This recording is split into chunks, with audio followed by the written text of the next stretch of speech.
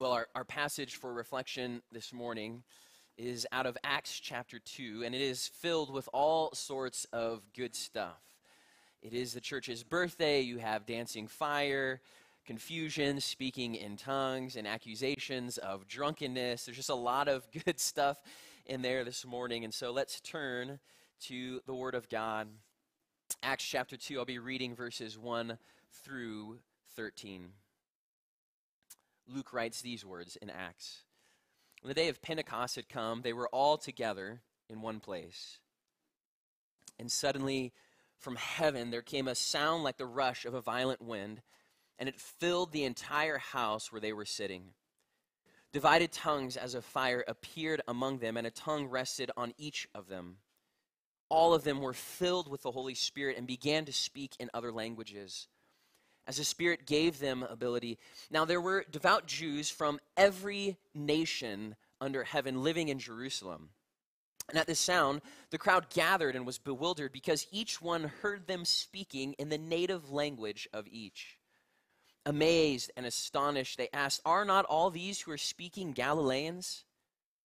And how is it that we hear each of us in our own native language, Parthians, Medes, Elamites, and residents of Mesopotamia, Judea and Cappadocia, Pontus and Asia, Phrygia, Pamphylia, Egypt, and the parts of Libya belonging to Cyrene, and visitors from Rome, both Jews and proselytes, Cretans and Arabs, in our own languages? We hear them speaking about God's deeds of power." All were amazed and perplexed, saying to one another, "What does this mean?"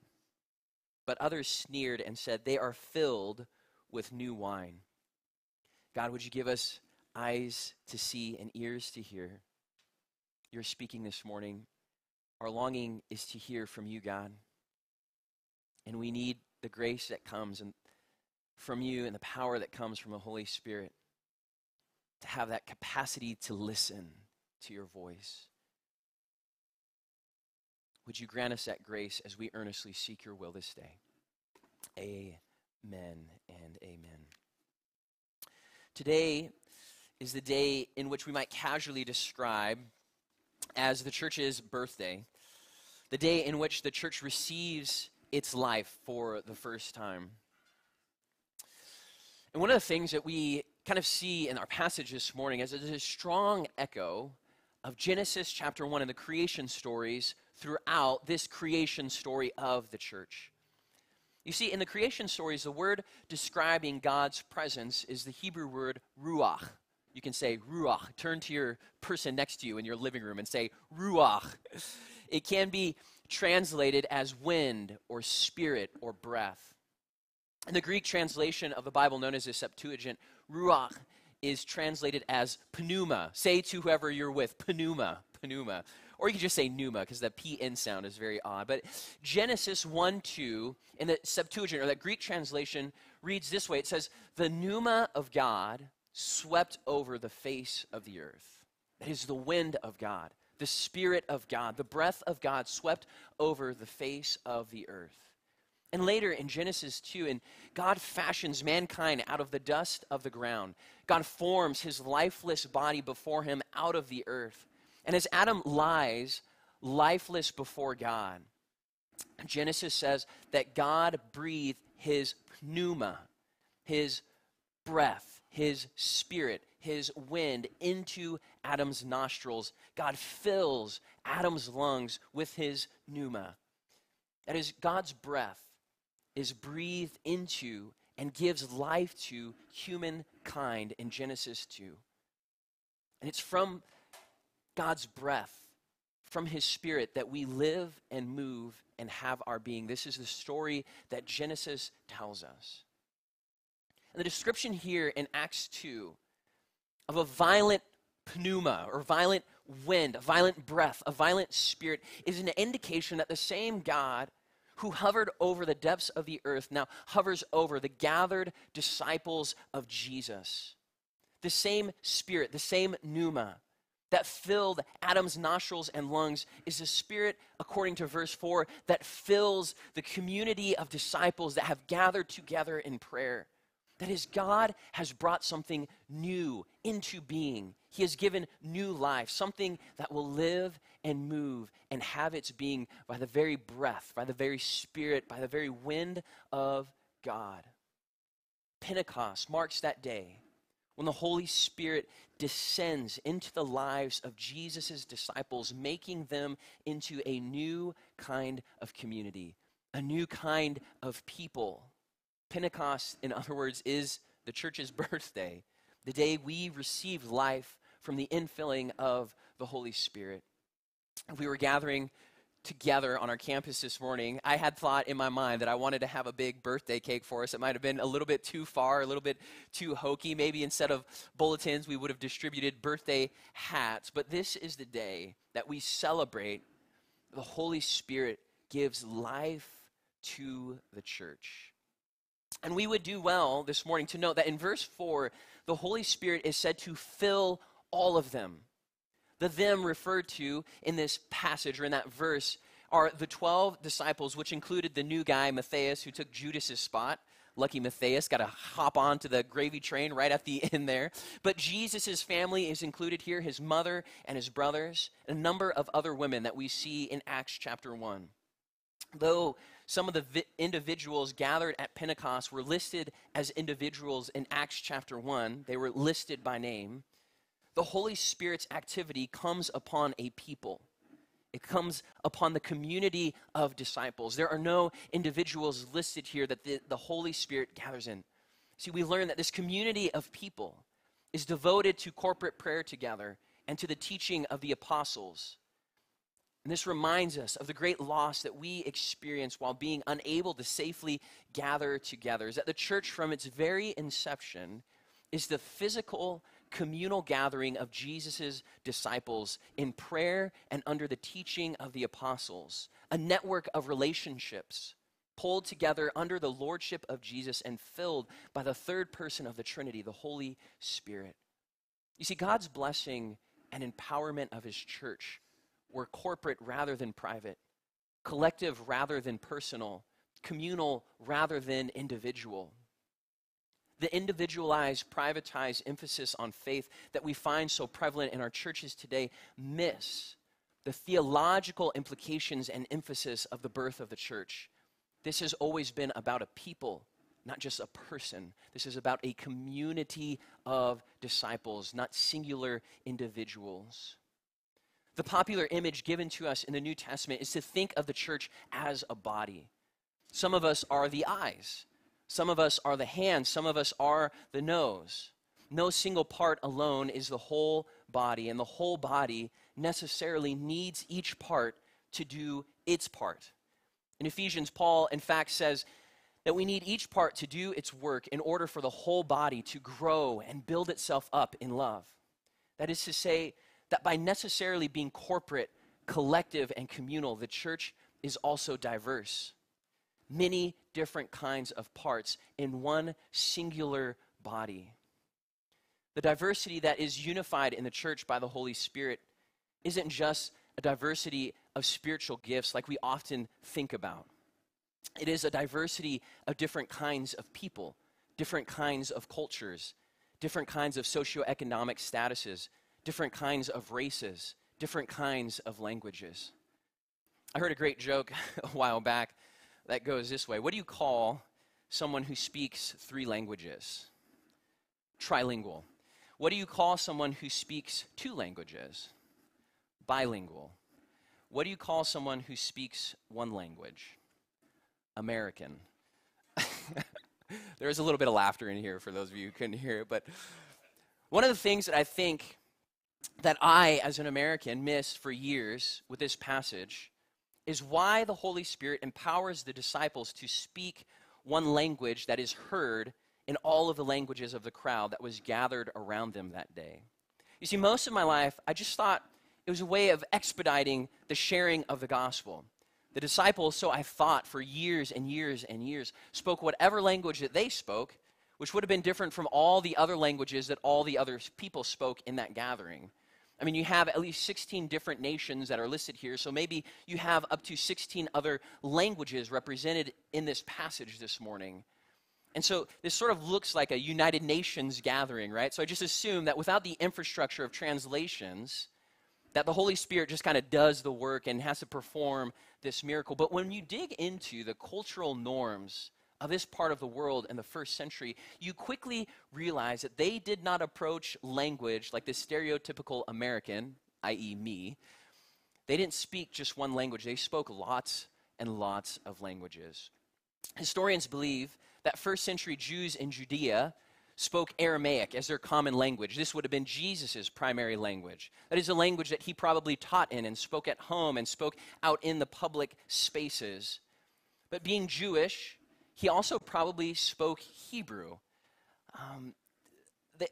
And having grown up in a part of the world that was influenced by Greek culture, by this guy that we all may have heard of called Alexander the Great, who conquered much of the known world and spread Greek culture across his massive empire. And one of the things that he did was he sort of coerced and forced everybody to learn and speak Greek.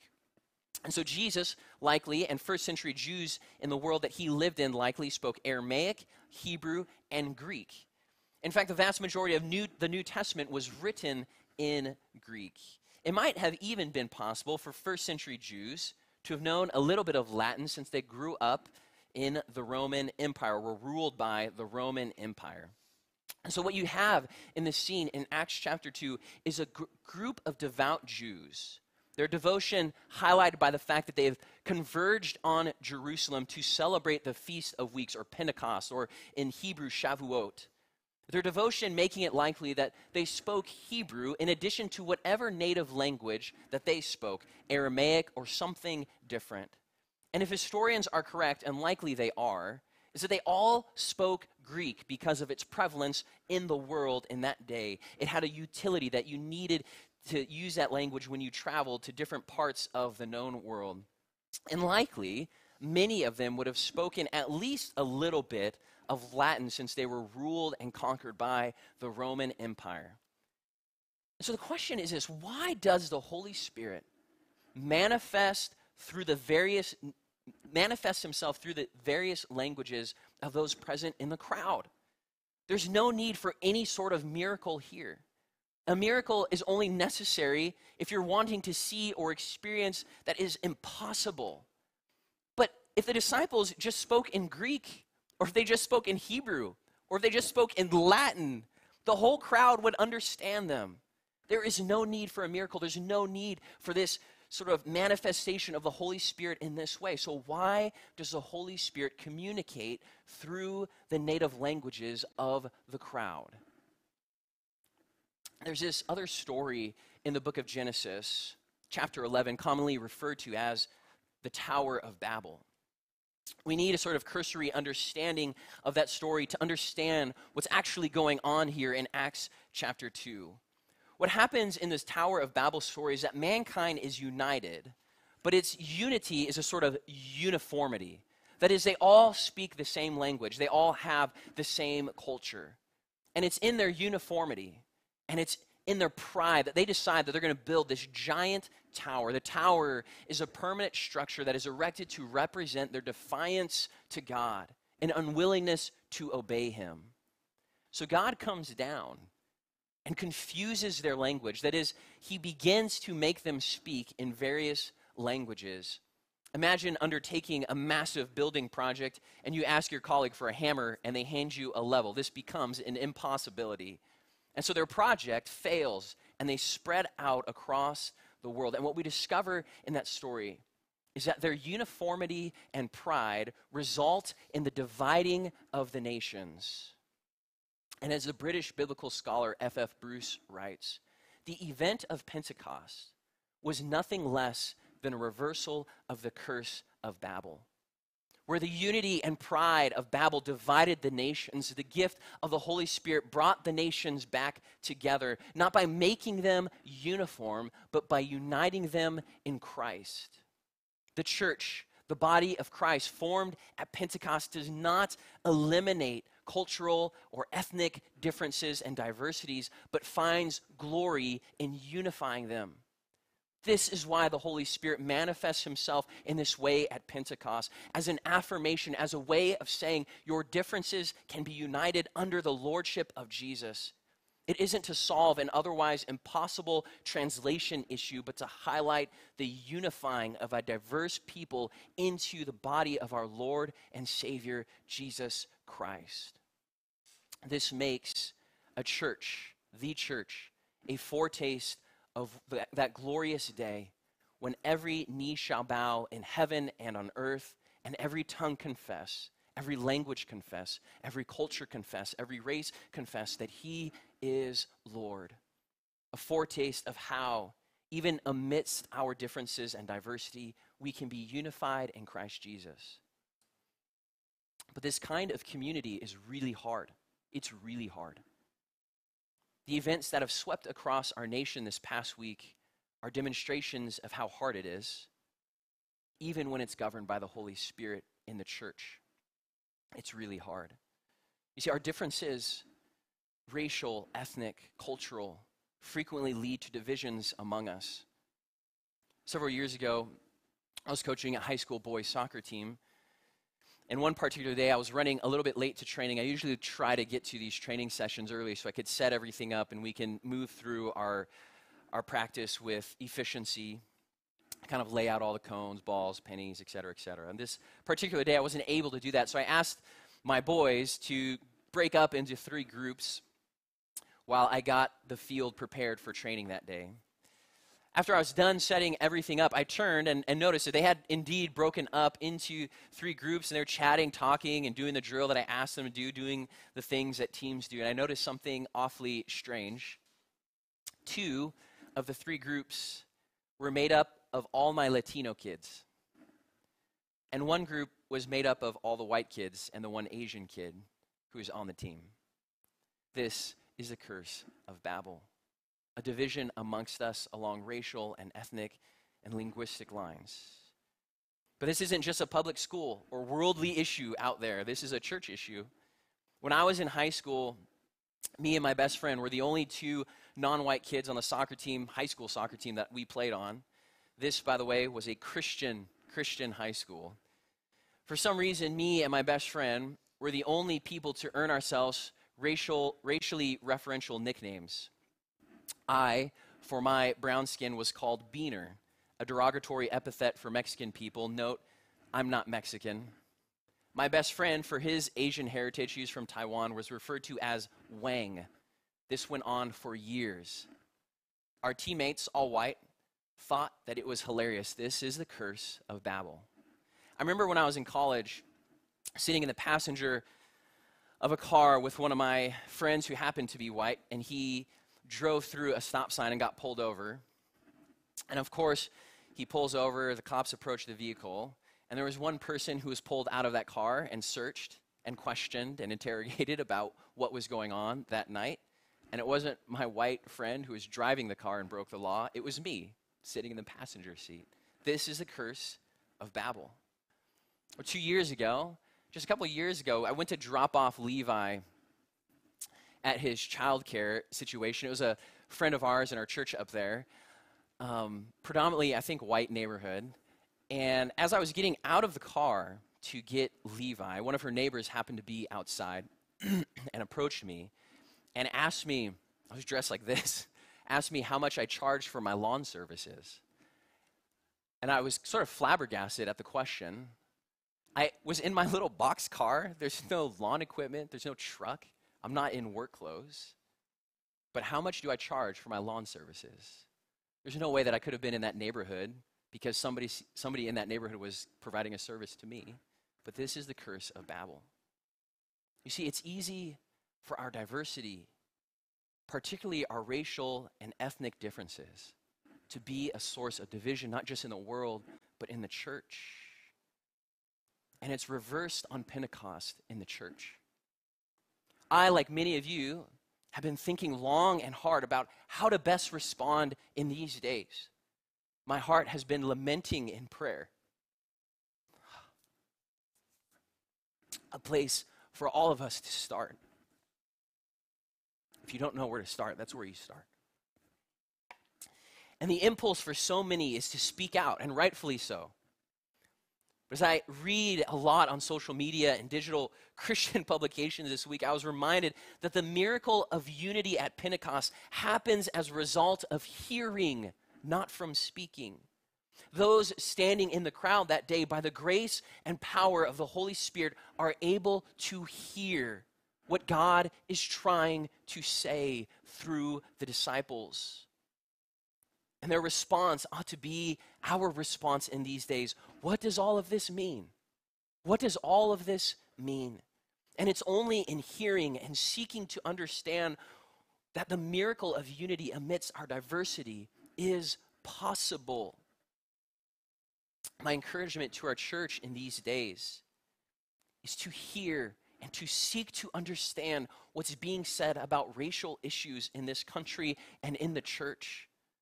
Some of what you hear may sound like a different language. It may sound like a different world. These are concepts and stories and ideas and experiences that we've never maybe experienced before in our life. But perhaps by the grace of God, perhaps by the infilling of the Holy Spirit, we might understand what's being said by the church. Specifically, I would direct our church to a few voices.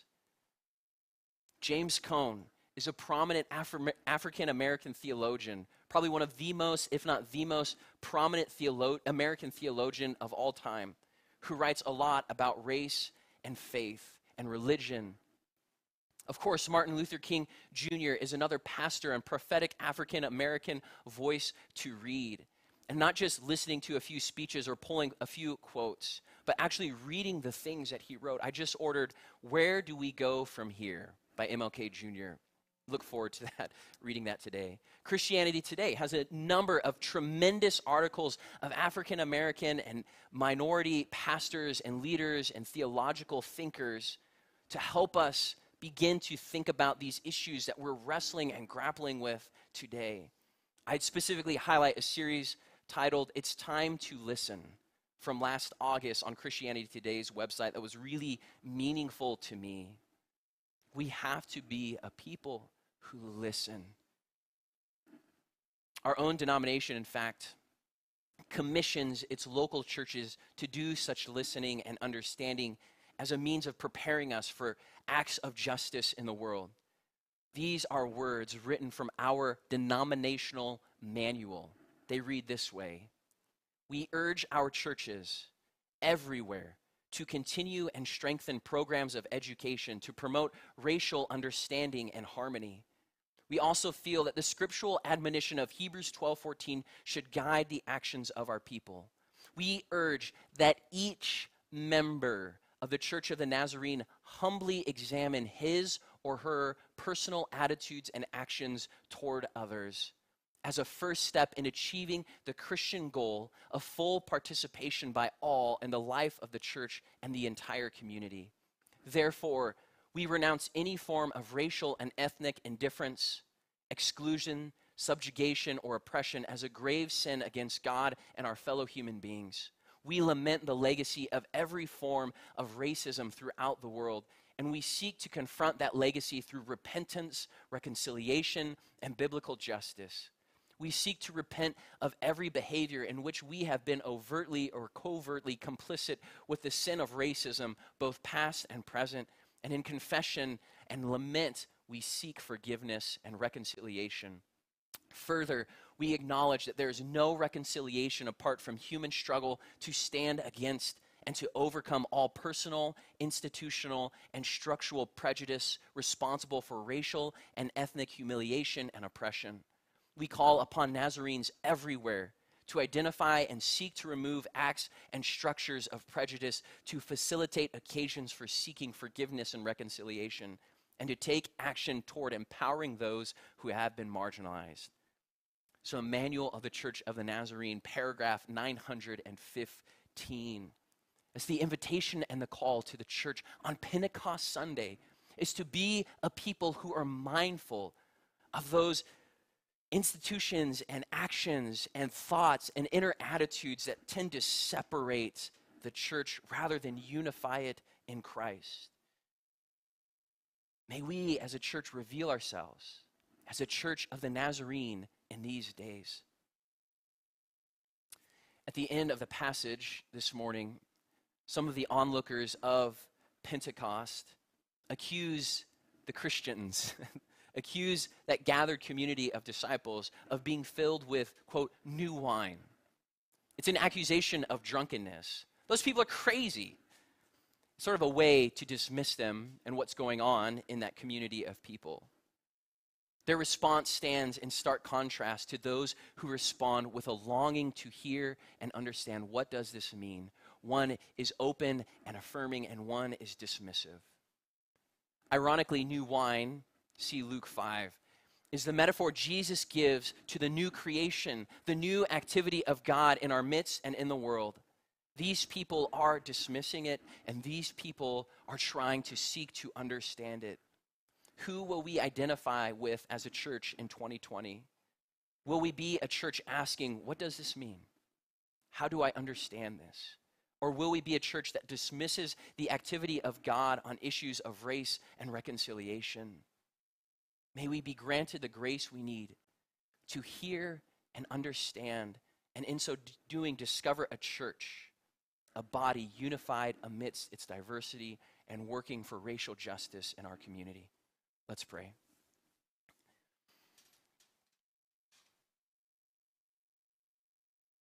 God, our longing is to be the church that you have created and called us to be. And it's really hard. The events of our nation this week have revealed how hard it really is and how complicated it all is.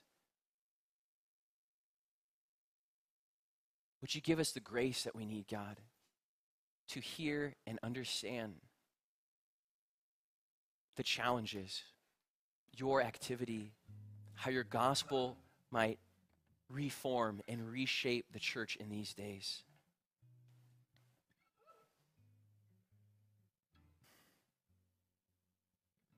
You are our Lord. May you draw us all together under your lordship. And it's in your name, Jesus, that we pray. Amen.